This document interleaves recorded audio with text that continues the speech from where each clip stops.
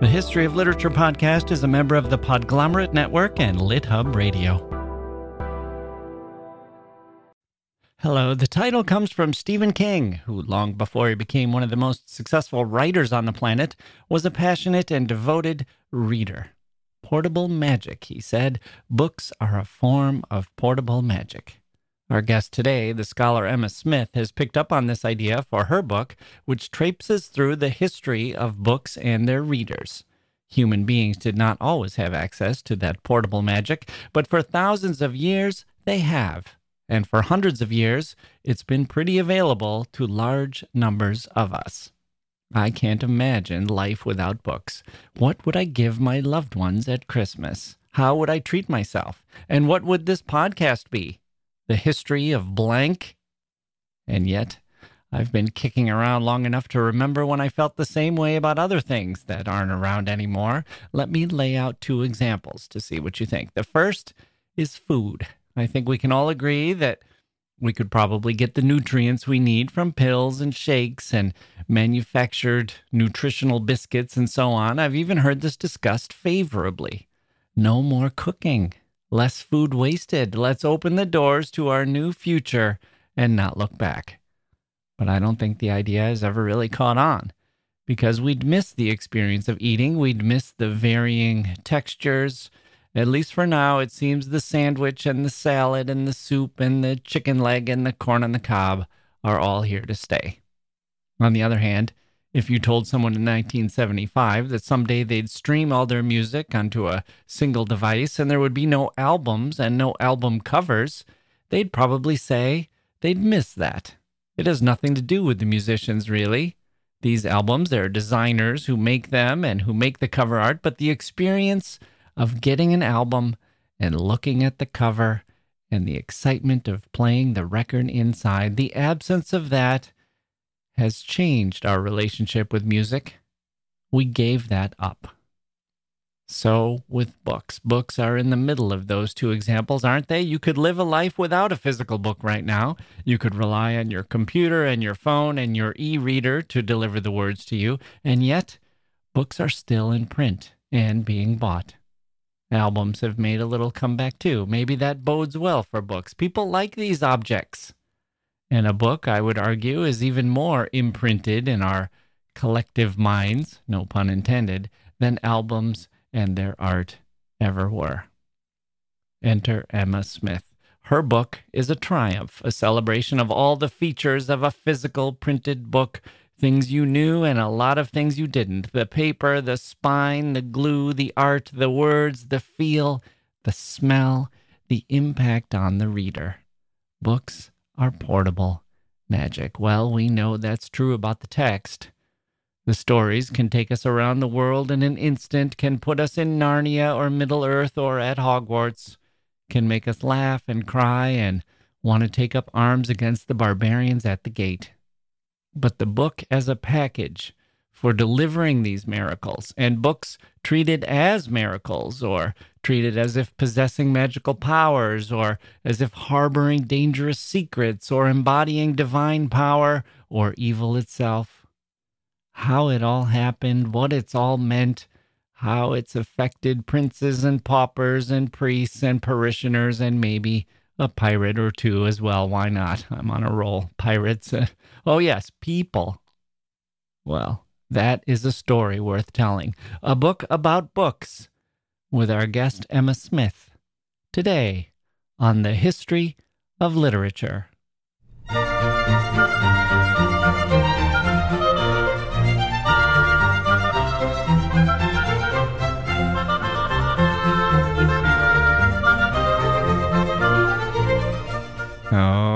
Okay, here we go. Welcome to the podcast. I'm Jack Wilson. We will have Emma Smith here in a moment. What a wonderful person she is. What a delight she was to talk to. I can't wait to share that with you. But first, let's sneak in a little Kafka. We're still doing our randomized look at one of the 99 pieces of Kafka's life that his biographer, Rainer Stock, found interesting enough to put in a whole separate book. Not in the magisterial multi-volume life, but in the book, Is That Kafka? Which, by the way, Is That Kafka is also the name of the game show that runs on the channel that I watch every night after I close my eyes and drift off to sleepland. It comes on before Literary Georges and after Not Now, Count Tolstoy, Not Now.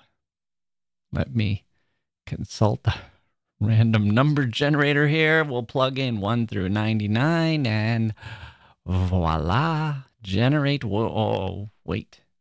It's 75. That's what we landed on last time. I need to check. Maybe that's a cookie issue. I need to check if this thing is truly random. We've only done this 3 times. Okay, let me try again. 78. I will trust that sometimes randomization seems a little unrandom. That's the benefit of having a computer do this for us. So we turn to number 78 in our book, which I see is another example from the section called Elsewhere. It is called Kafka Rides the Carousel. Kind of intriguing. So while you are listening to whatever goodies we have inserted for you at the break, I will be busy reading these pages, and afterwards I will report back unless number 78 is terribly boring, in which case I'll hustle you past this whole blasted segment and we'll go straight to Emma. All that after this.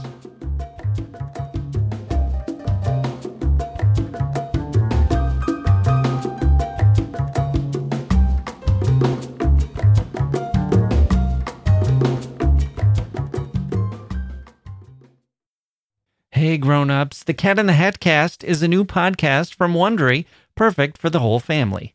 Join the Cat in the Hat and your favorite Dr. Seuss characters as they get whisked away on a new adventure every week. Fish dreams of creating his very own polite and quiet podcast. That is, until he gets a surprise visit to his Fishbowl podcast studio from the Cat in the Hat himself, and it becomes very clear that the cat has other plans for the podcast, and those plans are the opposite of quiet. The cat may be disruptive, but it turns out he's also a great help to get Fish out of all kinds of predicaments. Bursting with music, silliness, and rhymes, the Cat in the Hat Cast encourages us all to find fun that is funny in every episode. Sing along to new favorite songs, try your luck at Titanic tongue twisters, have some fun with wondrous wordplay, and most importantly, bring your family along for all of the adventures in the Cat in the Hat Cast. Follow the Cat in the Hat Cast on the Wondery app or wherever you get your podcasts. You can listen to the Cat in the Hat Cast ad-free right now by joining Wondery Plus in the Wondery app or Wondery Kids Plus in Apple Podcasts.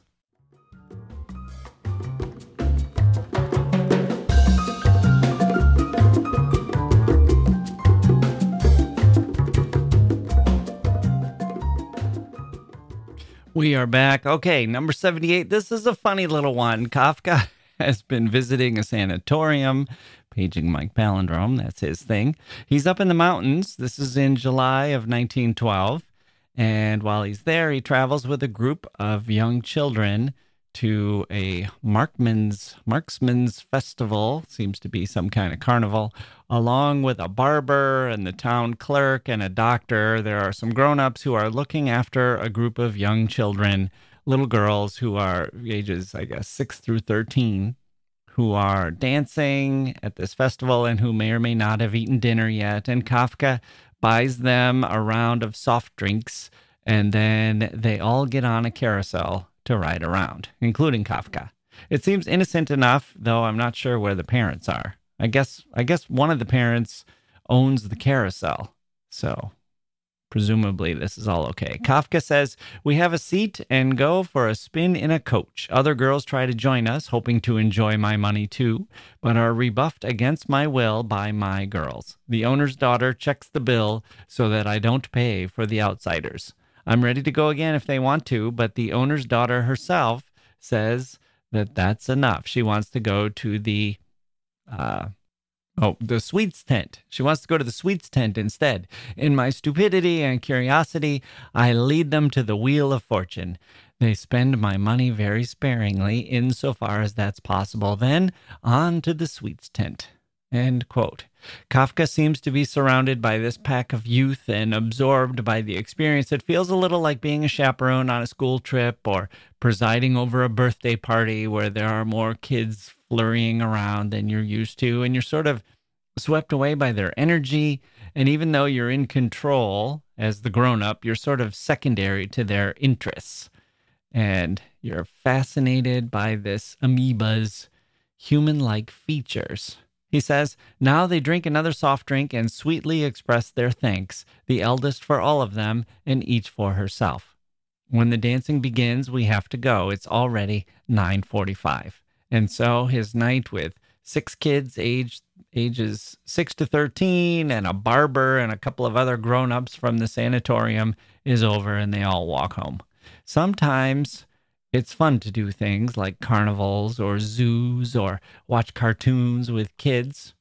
Even if you're paying for everything, that's just part of the deal, and Kafka expresses this perfectly. He says, quote, I felt the girl's experience more intensely than my own act of giving. End quote. Not bad. Number 78. I'll cross that one off our list with some thanks to the gods of randomization for pointing us toward it. Emma Smith is next. Okay, joining me now is Emma Smith, professor of Shakespeare Studies at Oxford University and the author of This is Shakespeare. She's here today to talk about her book, Portable Magic, A History of Books and Their Readers. Emma Smith, welcome to the History of Literature. Thank you so much for having me. So let's start with the title, which you draw from Stephen King. Like me, you seem to be a fan of his book on writing. I love that book. I've read it several times. And Portable Magic, you say, is a book about books rather than words. So can you explain that a little bit for our listeners? Yeah, so I think I absolutely love on writing. Let's just have a sideways recommendation of that to anybody who is thinking about how they might improve their own writing or understand a bit about how other writers do it. Brilliant book. And Stephen King says, books are a uniquely portable magic, and I was really entranced by that. But what I mean by saying my book is about books rather than words is that it's about the objects in which we encounter the stories and the characters and the themes and the ideas in books. Mm-hmm. It's not so much those stories, themes and ideas themselves, although what I am interested in is how the physical form of books, the ways we encounter them with all our senses, actually do affect those other meanings. Yeah, right. I'll give you a concrete example that is 5 minutes old. Before we started our conversation, I decided that I really would like to receive a copy of This is Shakespeare for Christmas. So I was putting it on my Amazon wish list for my family members to see and hopefully purchase for me. And I noticed that, at least at the moment, the hardcover is slightly cheaper than the paperback. And it really threw me for a loop because I really had to consider, ordinarily the cost kind of drives my decision, but I really had to consider, do I want this in hardback or paper? I have to admit, I kind of like paperbacks better, but I know the hardcover it's more durable, but it really is. I mean, you could have told me, well, one has an appendix or one has an introduction by so-and-so, and that probably wouldn't have mattered as much to me as the feeling I get when I hold the book in my hand and open it up and engage with the words and the author and commune with that person across space and time. It matters to me how that book feels in my hand. I completely agree. That's such a good example. I think there is something different about a paperback. It's more approachable. It's more portable. It's more easy to, operate with one hand or to be reading in the bath or something like that. Right. You don't feel it's quite so valuable an object.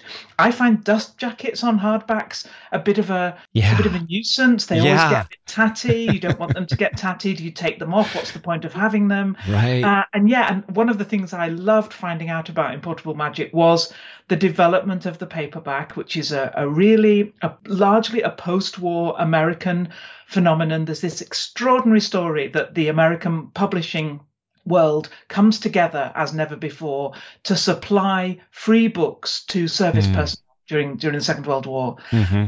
And these books are uniquely soft-backed. They're actually printed on the Reader's Digest print. So they're like little magazines and then cut in half. And that produces a new readership who are used to encountering their books with these relatively soft covers, a bit more sort of manageable, a bit less, what would the word be? A bit less off-putting, a bit less austere, a bit less formal. Yeah. That market is the one that really has dominated ever since. One of the things I always think is there's a reason, isn't there, the Beatles never wrote a song called Hardback Writer.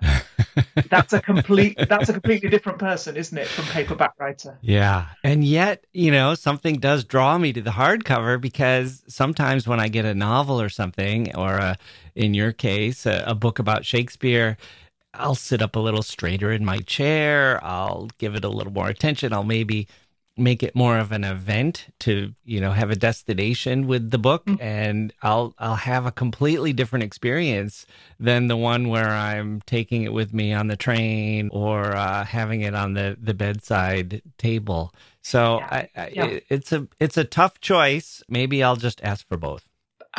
Jack, let's exchange addresses. I would be honoured to send you a copy of that book for your Christmas. So take it off the list. Okay. So I think people are probably familiar with this. Everybody who's listening to this has had a book in their hand, and they're aware of the size and the heft and the paper and the typeface and the cover and even the smell and books as they age and so on.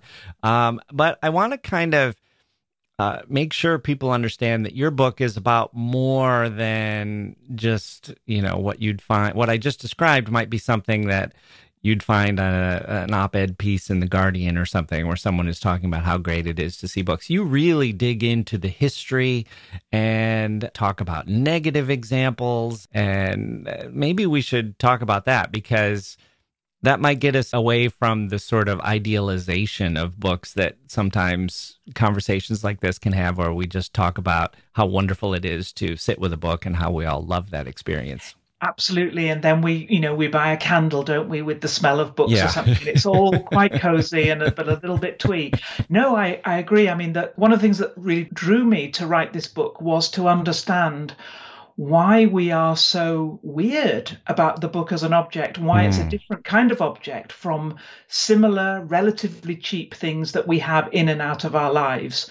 I was struck on Twitter. There was somebody who had cut in half a copy of David Foster Wallace's big novel, Infinite Jest, in order to be able to carry it on a commute more easily. This is a very common book. It was a book that belonged to this person, but existed in thousands of other copies. But everybody, I do know Twitter is not the world, but everybody was outraged by this, as if damage or violence had been done to a person, to a feeling body.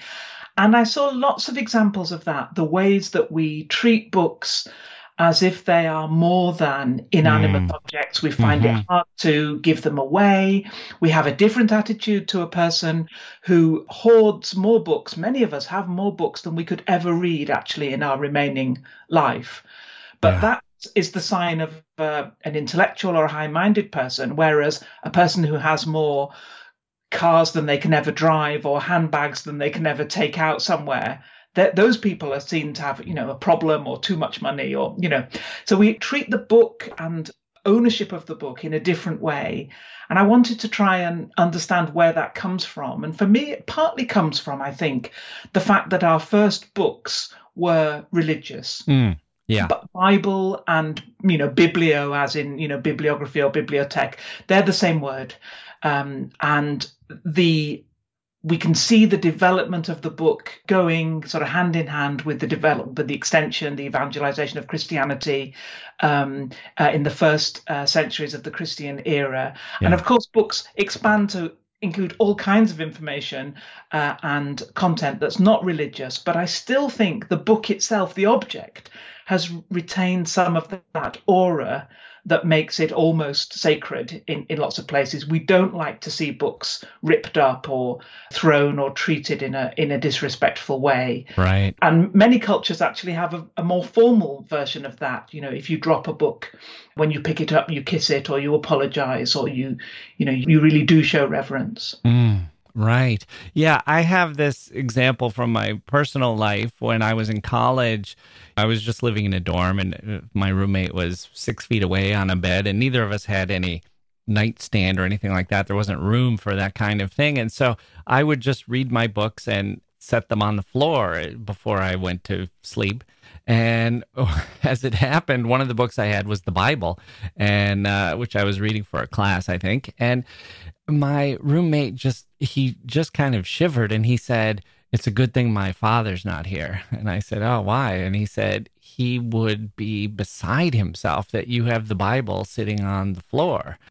Yeah, that's really fascinating, isn't it? And often it is explicitly religious books which carry the extreme violent provocation of burning, in particular, burning religious books. Yeah. It's still in religious books, we understand that the object of the book needs to be treated with the same reverence as its contents. And of course, that means we have an idea what religious books should look like. I love. Did you remember the Jedi scriptures, which had been invented for the end of the Star Wars franchise? And we see Luke Skywalker, on his island, and he's there with the ancient library, and it's gold and silver, it's leather binding, it's the sort of blue of lapis lazuli. This is the kind of early medieval world of religious books, both Islamic and Judeo-Christian, which is still what we imagine even a recently invented religion would need to have. Yeah. It's kind of that same dilemma, I guess is not quite the right word, but there's two approaches to religion. And one is to say the people who walk into this mighty cathedral or St. Peter's or something like that, they'll be overwhelmed by the dazzling power of this religion that was able to support such an edifice. And then the other would say, no, to really impress people, you should have a plain, unadorned structure where you're just going in and focusing on the religion. And, the famous example of in Indiana Jones where he's choosing, well, what is the Holy Grail going to look like? It's a carpenter's son who's, it's just going to be plain wood. It's not going to be one of these elaborate, bejeweled containers. And it's kind of like that with books. You see the medieval manuscripts and they look like, I don't know, they're almost as elaborate as birthday cakes or something, with the intricate designs and the magisterial, impressive forms. But I guess you probably also found some religious texts that were trying to come in a plain and humble way as well. It's such a good example of how the different formats show that the same content is going to be used in and experienced in quite different ways. So you're quite right that those sort of display copies are all about the power of the religion. And in fact, that's what Gutenberg was doing when he prints the first printed Bibles in the middle of the 15th century. I think he's partly doing that at a point when Christendom, that the rule of Christianity in Europe, has had this enormous shock. Constantinople has fallen to the Ottoman Empire, and there's a real sort of reverberation, is the writing on the wall for Christianity?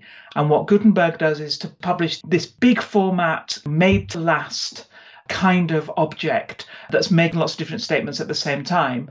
But right around the same period, we have very small, portable Bibles for friars and other evangelizing groups to carry around with them.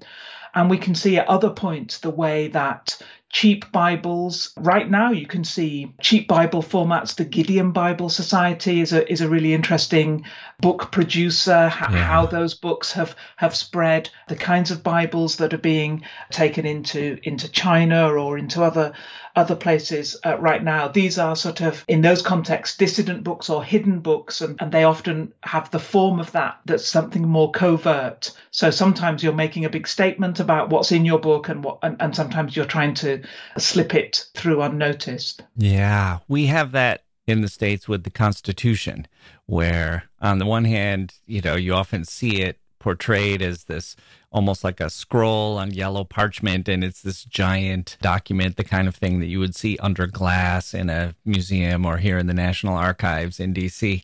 Or you can also get basically a free copy of it as a sort of pamphlet that bookstores and publishers and things will just give away to law school students or to high school students who are studying the Constitution as something you could just keep in a jacket pocket or carry around with you, as not having that kind of talismanic power, but a sort of, well, these are words that belong to all of us and govern all of us, and it's good to have these close to us so we can consult it and remember that this is the source of our laws and so on.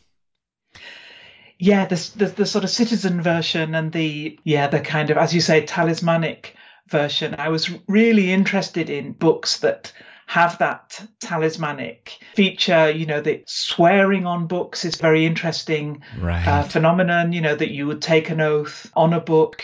Here in the UK, we still have that. There was a survey about whether it should continue, given that a majority of people don't subscribe to one of these religions of the book. But nevertheless, we kept it as the way to secure testimony or other kind of legal statements. And that's exactly on the book as an object. It's not on the book.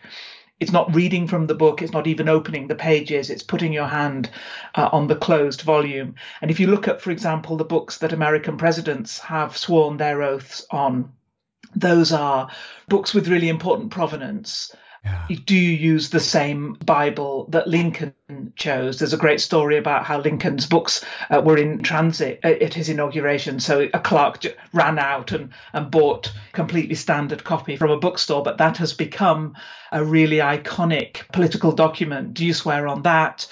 Do you swear on the missile that was used after JFK's assassination on Air Force One? There are all kinds of ways in which these books have meanings which are to do with who's owned them and where they've come from and what their own life stories are, rather than the contents within them.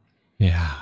Now, another way of looking at the power of books is to look at the negative experiences. You say books are wonderful, challenging, transporting, but sometimes also sickening, disturbing, enraging. So what are some examples you found of the latter?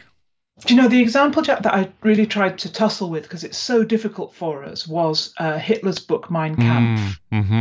Yes. And I thought about that because it's funny that you mentioned Indiana Jones. Do you remember when he's at the book burnings in Berlin and he ends up actually getting something signed by Hitler?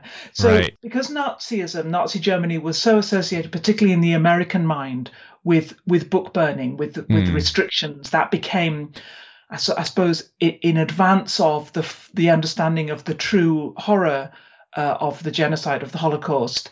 This was what was associated with fascism, these restrictions on human liberty. And so the Americans, what they were fighting for was a kind of freedom to publish. And those paperbacks that I was talking about that go out to American service personnel, they're very, very diverse. They include a book like Strange Fruit, which was about an interracial romance, which was actually very controversial at the time. So they're not a bland assessment. So they were living that injunction to publish freely. But they had a terrible problem, as we have continued to, with what to do in that context with Mein Kampf. Should that circulate freely? Who should profit from it? What should be done with the profits? What were the obligations of the press to this poisonous material? And given that Nazi Germany was itself really a cult of the book, there were millions and millions of copies of Mein Kampf in pretty much every household, every soldier. There were loads and loads of military copies that you carried around with you as a soldier. There were copies that couples got as wedding gifts given to them by the state. So this was the real symbol of the ideology of Nazi Germany. So it's all invested in that book. And what we don't get in Germany is the sort of a reduced or an abbreviated version or famous quotations from Mein Kampf. It's somehow not really even about the content. It's about this great big book. So it's been a huge problem ever since. Amazon has had difficulties sometimes thinking it will ban sales of it. The banning of it always produces a huge interest in the book, what we know elsewhere as the Barbara Streisand effect. Barbara Streisand wanted to stop the pictures of her beachside house being circulated, and of course, in doing that, made everybody interested in what do they look like? and censorship, book censorship, very much has that counter effect. In some ways, the best thing that could happen to my book, Portable Magic, is that it should be banned, and then it would be a sellout.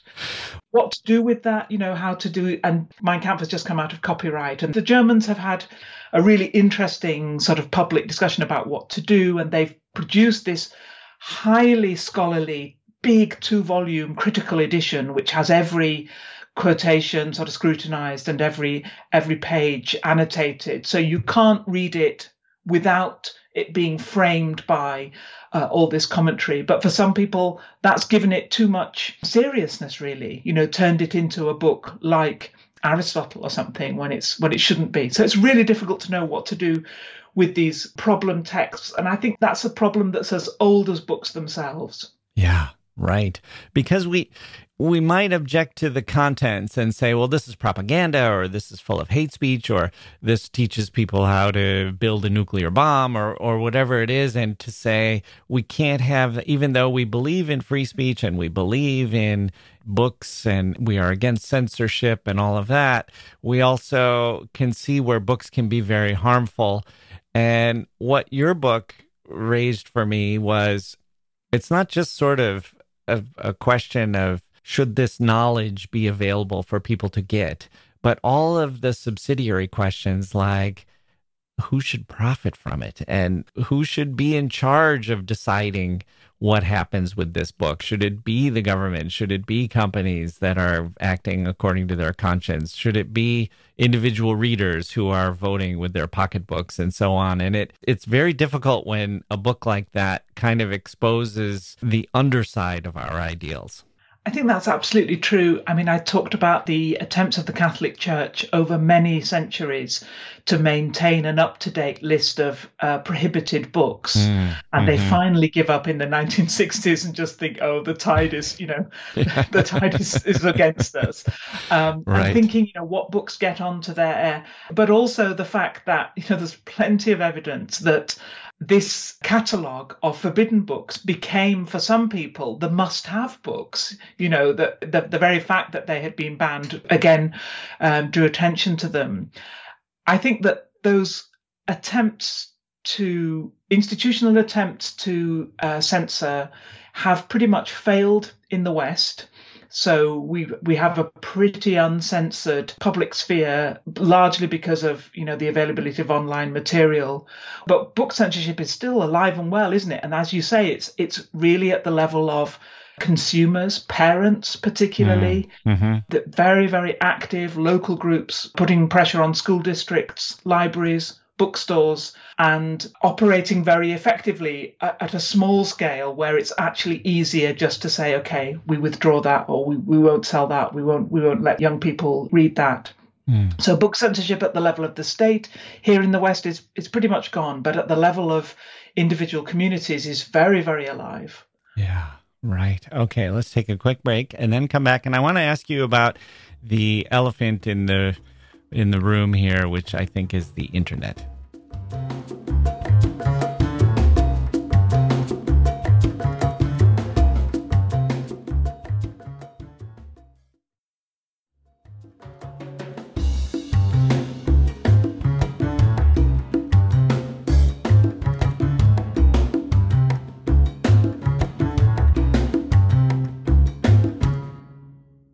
Okay, we're back with Emma Smith. So the internet, maybe the first thing I noticed was how it changed bookstores. It used to be every time I would go to a new country, or certainly even a new city, I would head to the bookstores, go to the used bookstores. I'd find books there that were out of print and unavailable, and it would be kind of this moment of, oh, wow, look at this. I can discover this book. And then all of a sudden, every book was available to me at all times. And I no longer had this relationship with bookstores. It didn't become a must-do necessarily, because even though the experience of going in there was still enjoyable and I still could have that feeling of discovery, it just kind of took away the necessity of it. And so it has kind of made me think, as I've been thinking about your book, and that books being objects as well as just words, kind of that distinction, and an e-reader or PDFs available online and so on. We can get the text in different places, but where are we headed in terms of that relationship we have with books as objects? It's such a great question, because you're absolutely right that the serendipity of the books that you might find, particularly secondhand, you didn't know whether you were going to be able to find something that you knew you wanted or something that you didn't even know you wanted.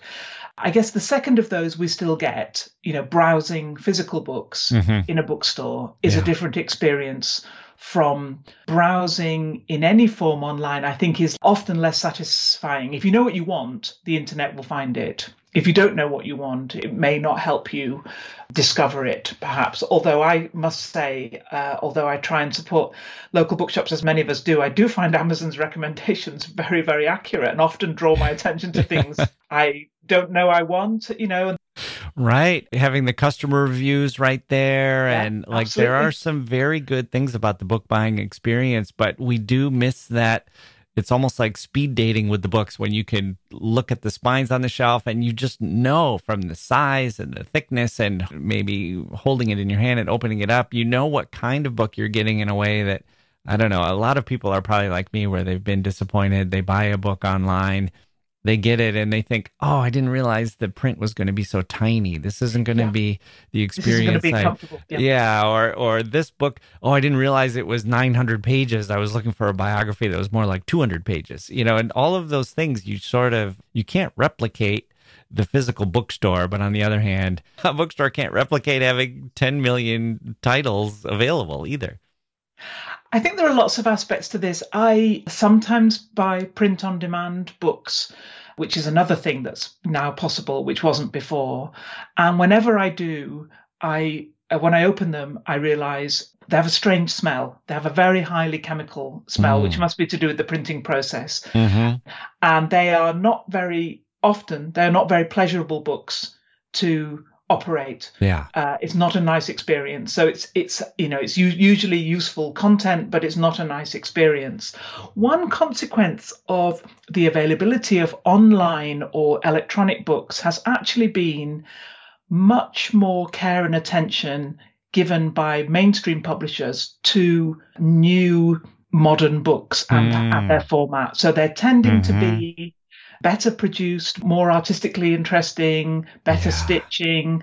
There's a novel by a British novelist called Charlotte Mendelsohn, which I've been enjoying this year, which has four-edge painting, a kind of decoration which you can see on the outer pages when they're all closed together in the book. There's a sort of decoration there. Now, that was an 18th century hand-done thing that people did to pimp up their books, which we haven't seen really for centuries. And it's interesting to see that kind of thing back in the mainstream book.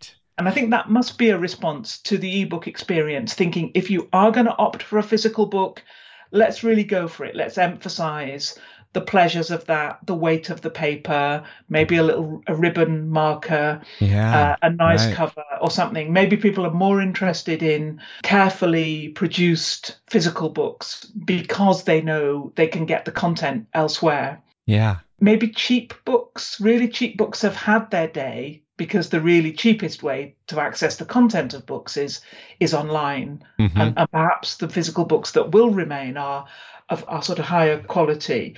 I worry slightly that I don't want books to become the vinyl of the 2030s. That's to say, something that is highly desired by a very small and enthusiastic niche of people, whereas everybody else accesses that material in other ways. And the music industry is, I think, a really interesting way that's obviously ahead of the book industry in all kinds of ways, but a really interesting way to think, is that the way that we're headed? Right. We've mostly given up album cover art, except, as you say, for a really niche audience who sort of says, no, I want the experience just like I used to have, or my father or maybe my grandfather used to have, depending how young they are. 1975, you'd get the album, you'd look at the cover, you'd maybe read the lyrics, you'd see who the musicians were, and you'd sit with the album while you were listening to it. We've kind of given all that up in favor of streaming, but we've kind of lost something as well.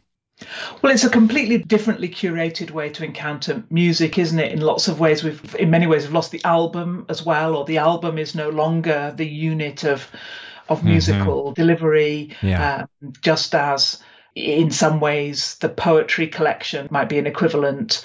Would we get, individual poems as the unit of what we want to buy? I was really interested that Amazon have been trialing a Kindle subscription where you pay according to how many pages you read, rather than you pay per book or per download. I know it'd be terrifying if you're a writer to know, you only got 3 cents from this because nobody got past page 2. But it's an interesting idea that you pay to consume rather than you pay for the object, and that felt to me quite a challenge for what a book is, because what has been the same hitherto is that the content of the book is the same whether you get it for an ebook reader or whether you get it as a physical book. The idea of the book contents is the same. That hasn't really been challenged, but this readership model did seem to me to challenge that in certain ways.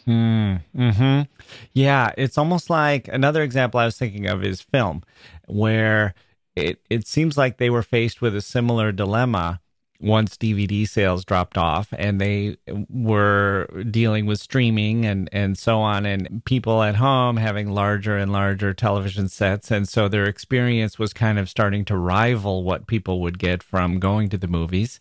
And they kind of responded by saying, okay, we get that you're going to be watching a lot of these at home, but if you come to the theater, we'll give you a lot of special effects, and you'll have action sequences with the sound and the size of the screen and everything that you just won't be able to replicate. Like, this is a movie you want to see in the theater.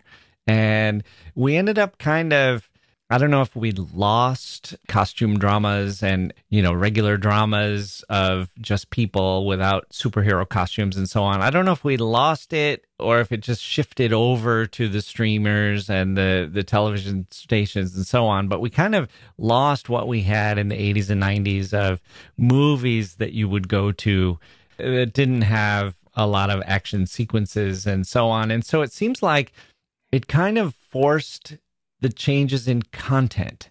And when you're describing people reading by page, I could see where authors would start writing a lot of cliffhangers into even books that maybe wouldn't necessarily have cliffhangers, and something to keep you turning the pages and previewing what's to come, and all of these different ways they could build in, well, how do I keep people going from page to page to page? And that would be back, wouldn't it, to the serial stories of the 19th century. Dickens wrote all his novels in serial form. You had to make each one something that people wanted to buy the next one. You partly segmented them to make them cheaper, to make them available to a wider audience. But you also, needed to keep your readers, and you can see how those stories are structured around that form. So it's a really great example of how form and content, publishing form or the form of the media more generally, as you said about film, really does change what we encounter in it and what meanings we give it. And one of the things that was so interesting to me thinking about a long history of books, so I don't start at the beginning and come to now, but what I do see is lots of sort of parallel or echoes across this long history, and the question of keeping audiences interested and the commercial aspect of books has been obviously ongoing. Books only get produced because there is a market for them. Printing only came to Europe because there was a market for its products. And so the market, the economic factors, the commercial factors and the way they've changed and been interwoven with what we get to read are really fascinating. Yeah. One thing that comes to mind as we look to the future and have this idea that maybe the movement that will be made in response to the latest technological change. I'm sure technological change has been one of the recurring themes that you've seen. As things have changed in the way people are able to produce books, it's probably changed what authors do and what readers expect and so on. But it seems like if where we're headed is these books as these beautiful objects and books as something a little bit special and something that can justify the $20 price tag and so on, is that it will raise awareness, perhaps, of the people who work on books who aren't just the author. And they're kind of the unsung heroes of books, these cover designers and the people who do the typesetting and the brands of books that are put out. Penguin, for example, is one everyone is familiar with. There's something special about getting a book is a Penguin and fits into the whole Penguin ethos, and people find that special. Maybe we'll see that more and more with it would be kind of nice if the covers and so on, if some of the people who make books and the reading experience as great as it is, who get a little more credit for being part of that process. I would love that. And there's one publisher, and I just can't remember who it is, but I've noticed that they have started to give a list in the book of everybody who worked on it, and really begun to acknowledge the enormous act of teamwork that goes into the physical production of books, the marketing, the design, all of those elements that, as you say, is often hidden. I mean, whatever writers do, they don't write books. Books are made by a whole lot of people, not usually writers. So it is absolutely important to bring that to the fore and to make us more conscious, perhaps as we're becoming a bit more conscious generally of where do the commodities we enjoy come from and what has gone into their making, and are we okay with that?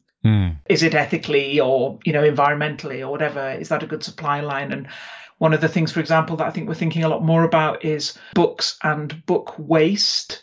The modern publishing industry has a lot of waste built into it. Right. Yeah. An awful lot of books are withdrawn and pulped. Yeah. Some of them are recycled into other books, but that paper pulp is used for other things. Whether this is an industry which is a bit casual about that level of waste, I think is an important question right now. Okay, so last question. What is your hope for your book? What do you hope readers will take away from their experience that they have when they hold your book in their hand? I really hope, and I love hearing when this happens, I really hope that readers will read my book and it will make them think about the books in their own life. The books from their past, from their childhood, perhaps books that were important to them or books that they read with grandparents or, times that are lost, and to think about the emotional weight that those books carry in their lives. That's what I really hope. Yeah. And not just what we often say of, well, books can take you places you've never been and they can send you into the past and so on, which could apply to the words too, but the actual relationship and the importance of the physical book that you had in your life for that period of time. Yeah. Okay, that's beautiful. Emma Smith, thank you so much for joining me on the History of Literature. Thank you. Okay, there we go. My thanks to 3 people. Well, somewhere between 3 and infinite, I guess. 2 plus infinity. 2 plus infinity, what number is that? Well, number 1, Emma Smith. Let's start there. Wasn't that fun? I told you she was fun. I had such a good time talking to her. Do check out her book, Portable Magic, A History of Books and Their Readers. My thanks also to Franz Kafka for writing The Carousel 111 years ago, and my thanks to all the writers and readers who have ever been and ever will be, and all the unsung heroes who bring us those books and put those beautiful little objects in our hands, my grubby little hands in my case, and to all of you, dear listeners, who let me keep opening my gates and releasing my hounds. I'm not sure what that means. My emotional hounds, I guess. I'm not sure what that means either. They don't bite, though. They chase you for a while, pursuing you viciously, and then as they bear down and they finally get close, they lie down and cry. I'm Jack Wilson. he of the emotional hounds. Thank you for listening, and we'll see you next time.